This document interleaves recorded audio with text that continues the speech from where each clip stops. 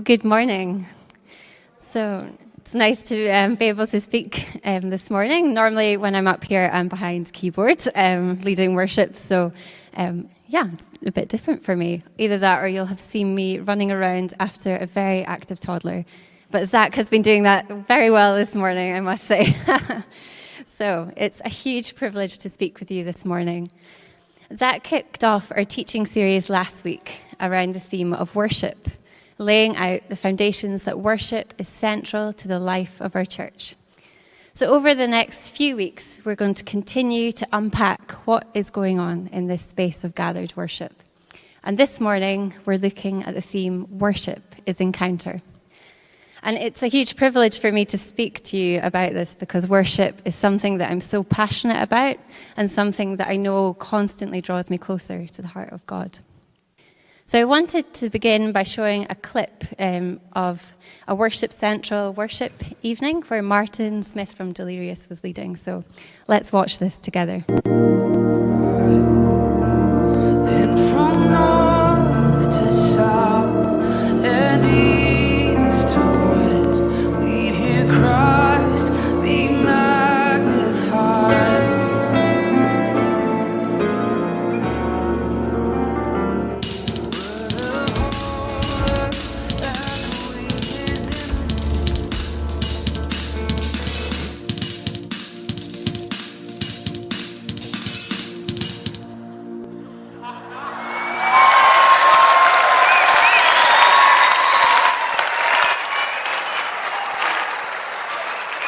That's great.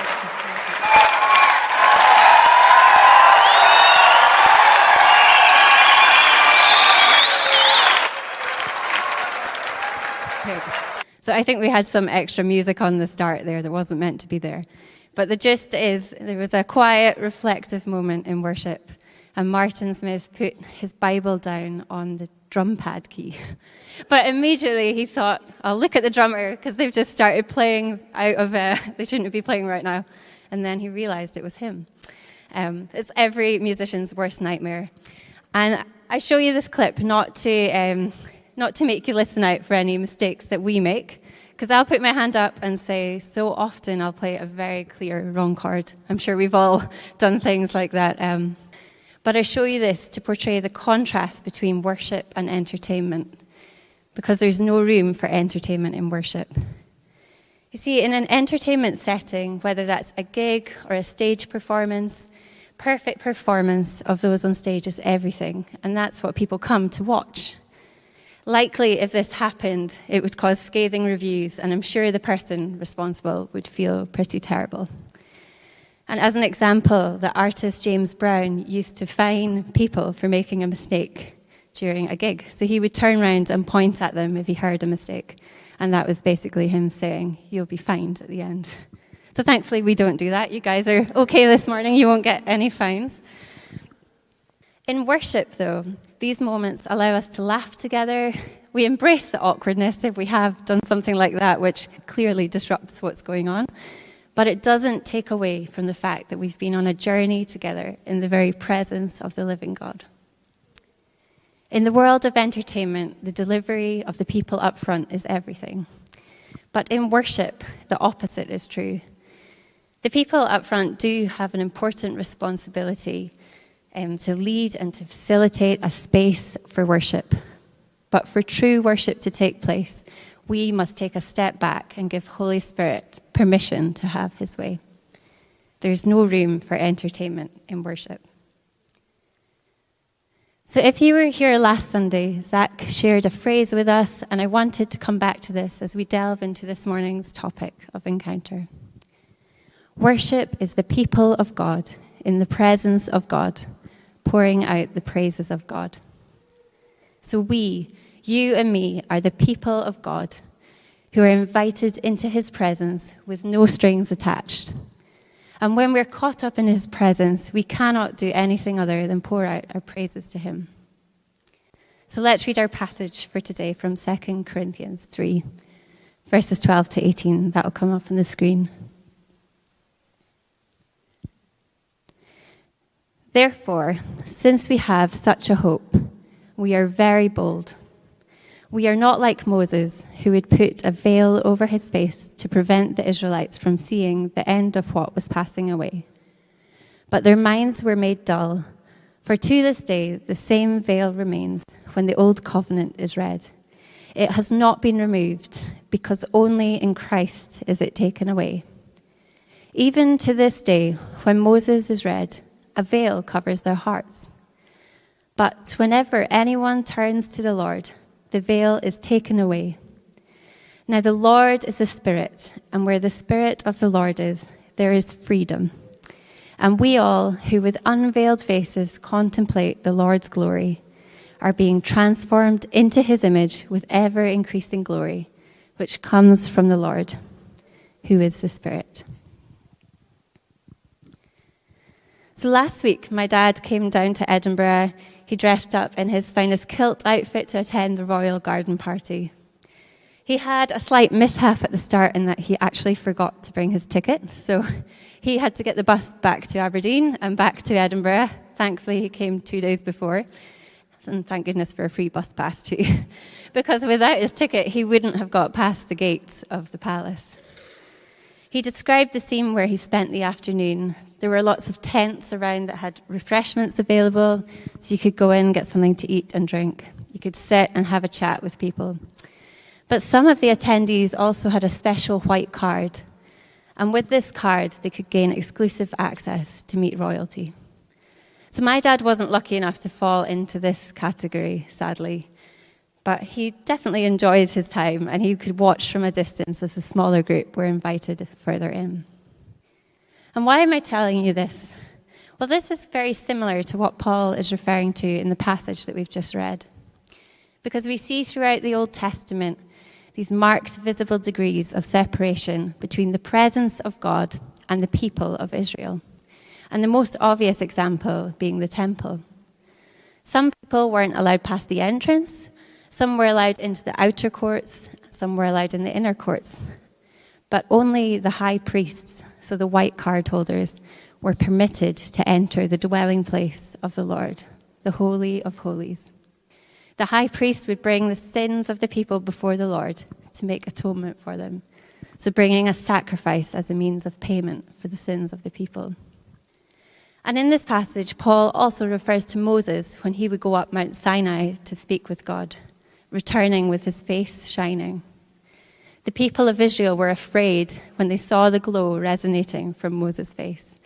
So Moses would share what the Lord has spoken with the people and then cover his face with a veil, only removing it when he went to speak with the Lord again.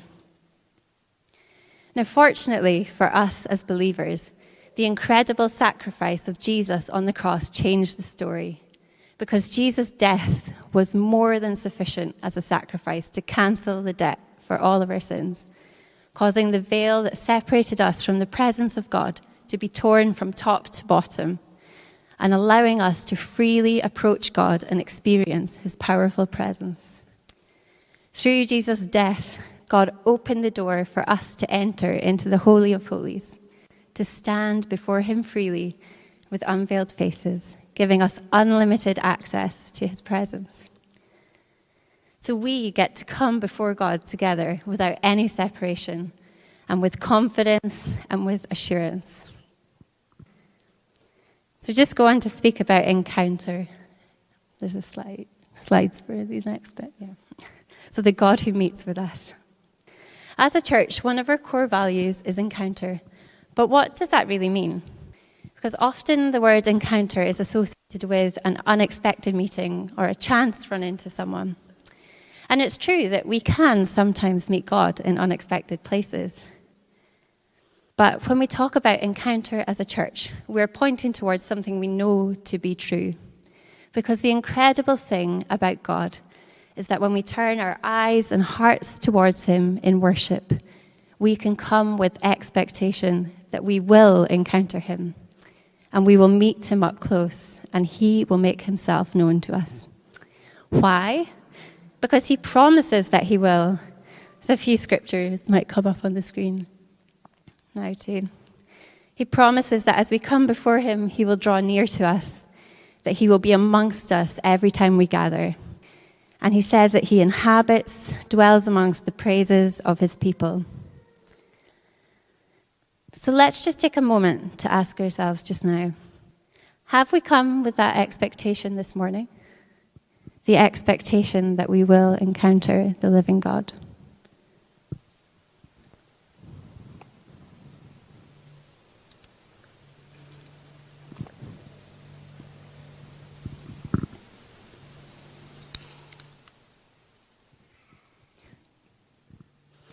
My heart as a worship leader is that we would be a people who hunger to encounter God together, who come with expectation, and in doing so, who point others towards him.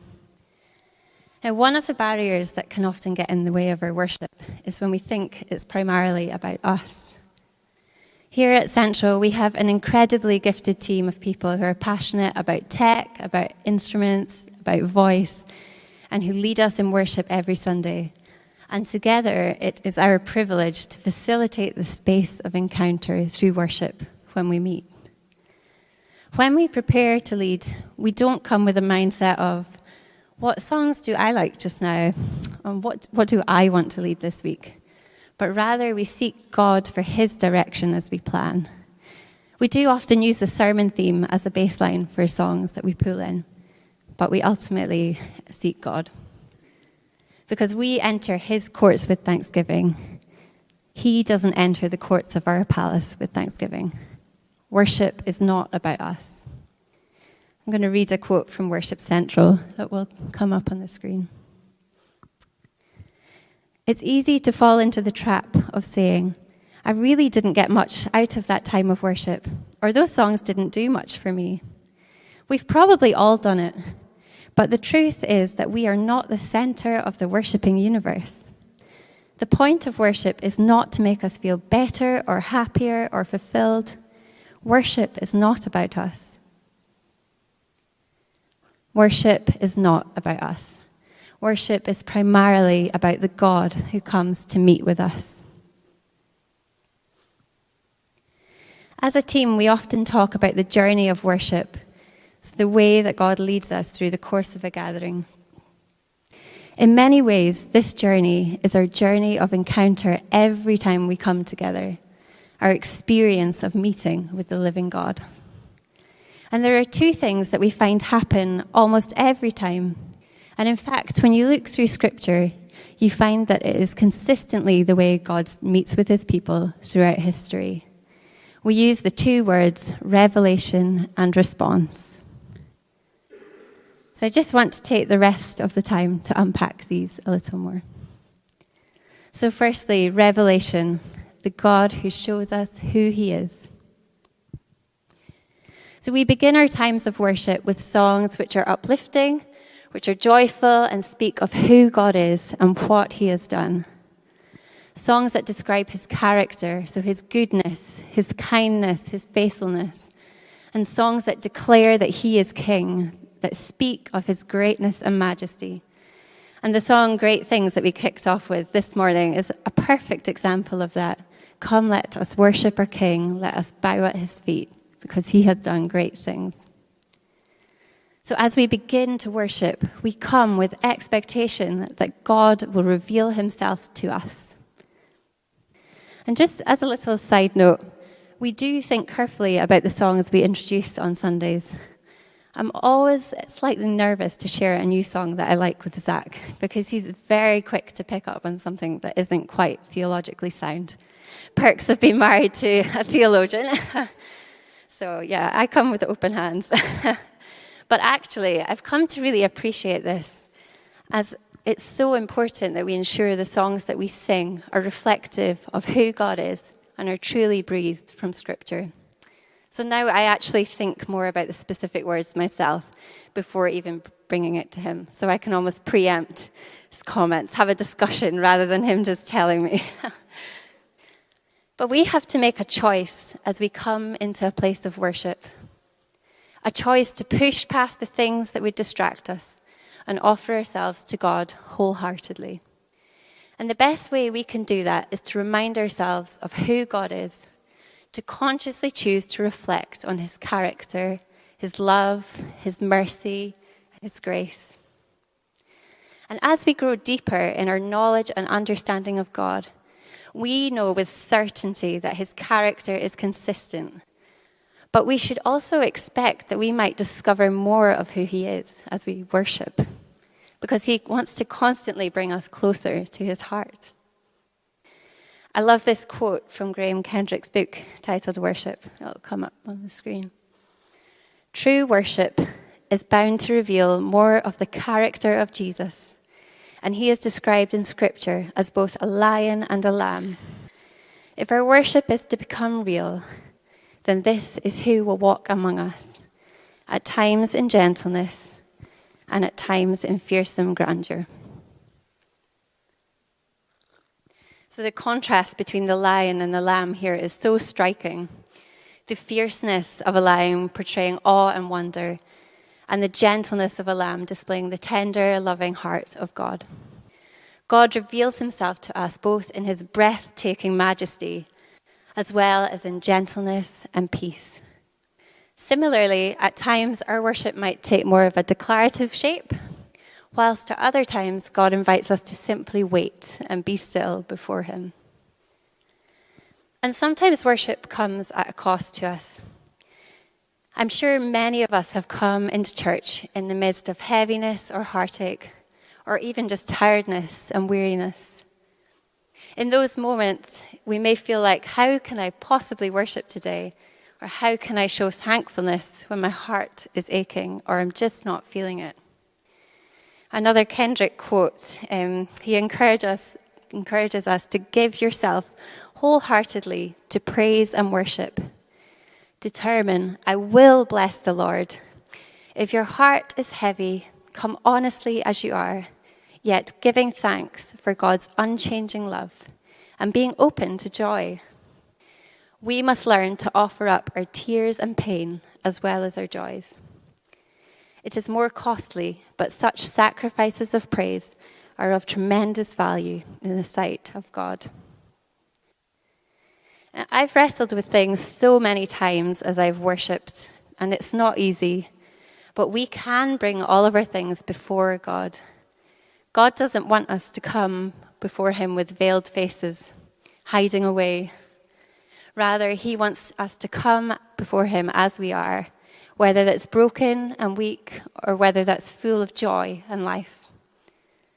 Sometimes we don't feel like it when we gather together, but we should be careful not to let that get in the way of our worship. Because when we come into a place of gathered worship with unveiled faces, God reveals more of himself to us.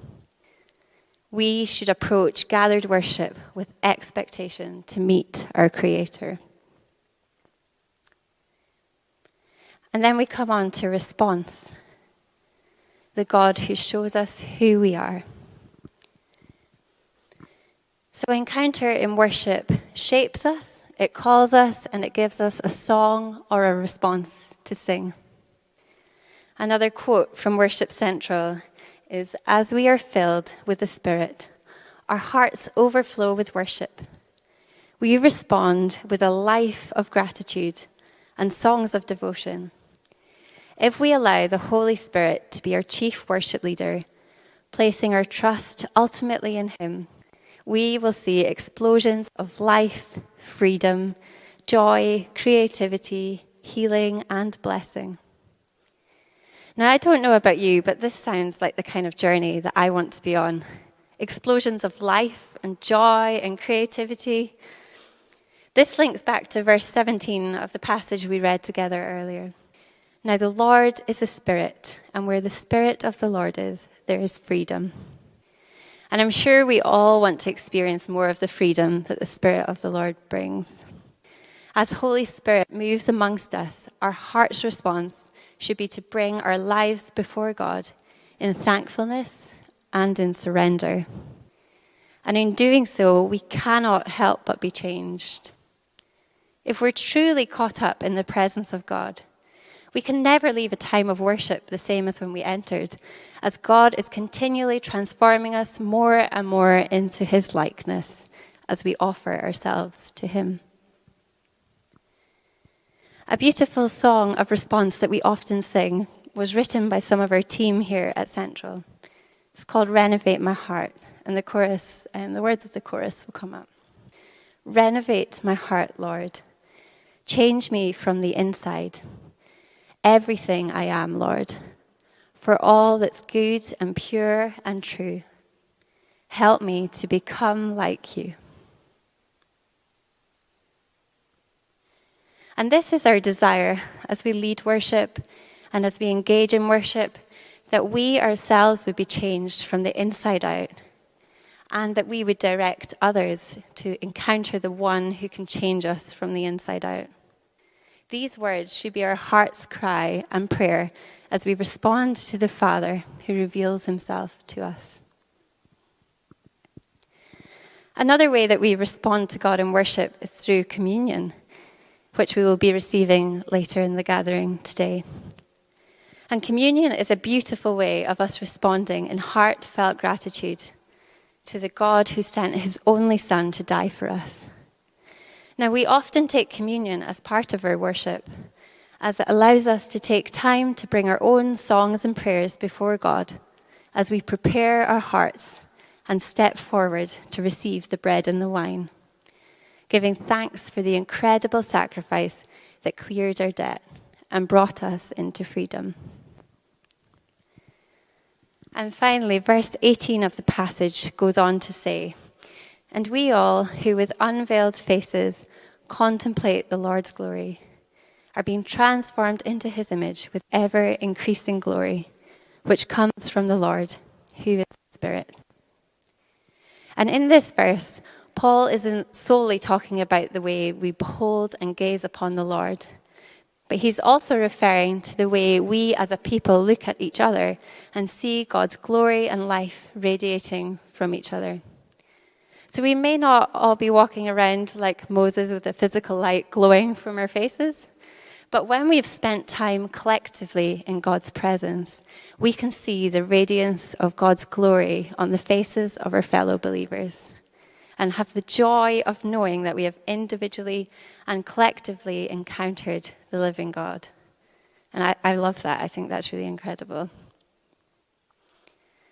So as we come towards the end, worship is a choice. Each of us needs to choose to bring our hearts before God as we gather together. We don't just encounter God once and that's us had our fill. We can encounter God every single time we come before him in worship. How incredible that he always wants to meet with us, revealing more of himself and transforming us more and more into his likeness as we respond to him.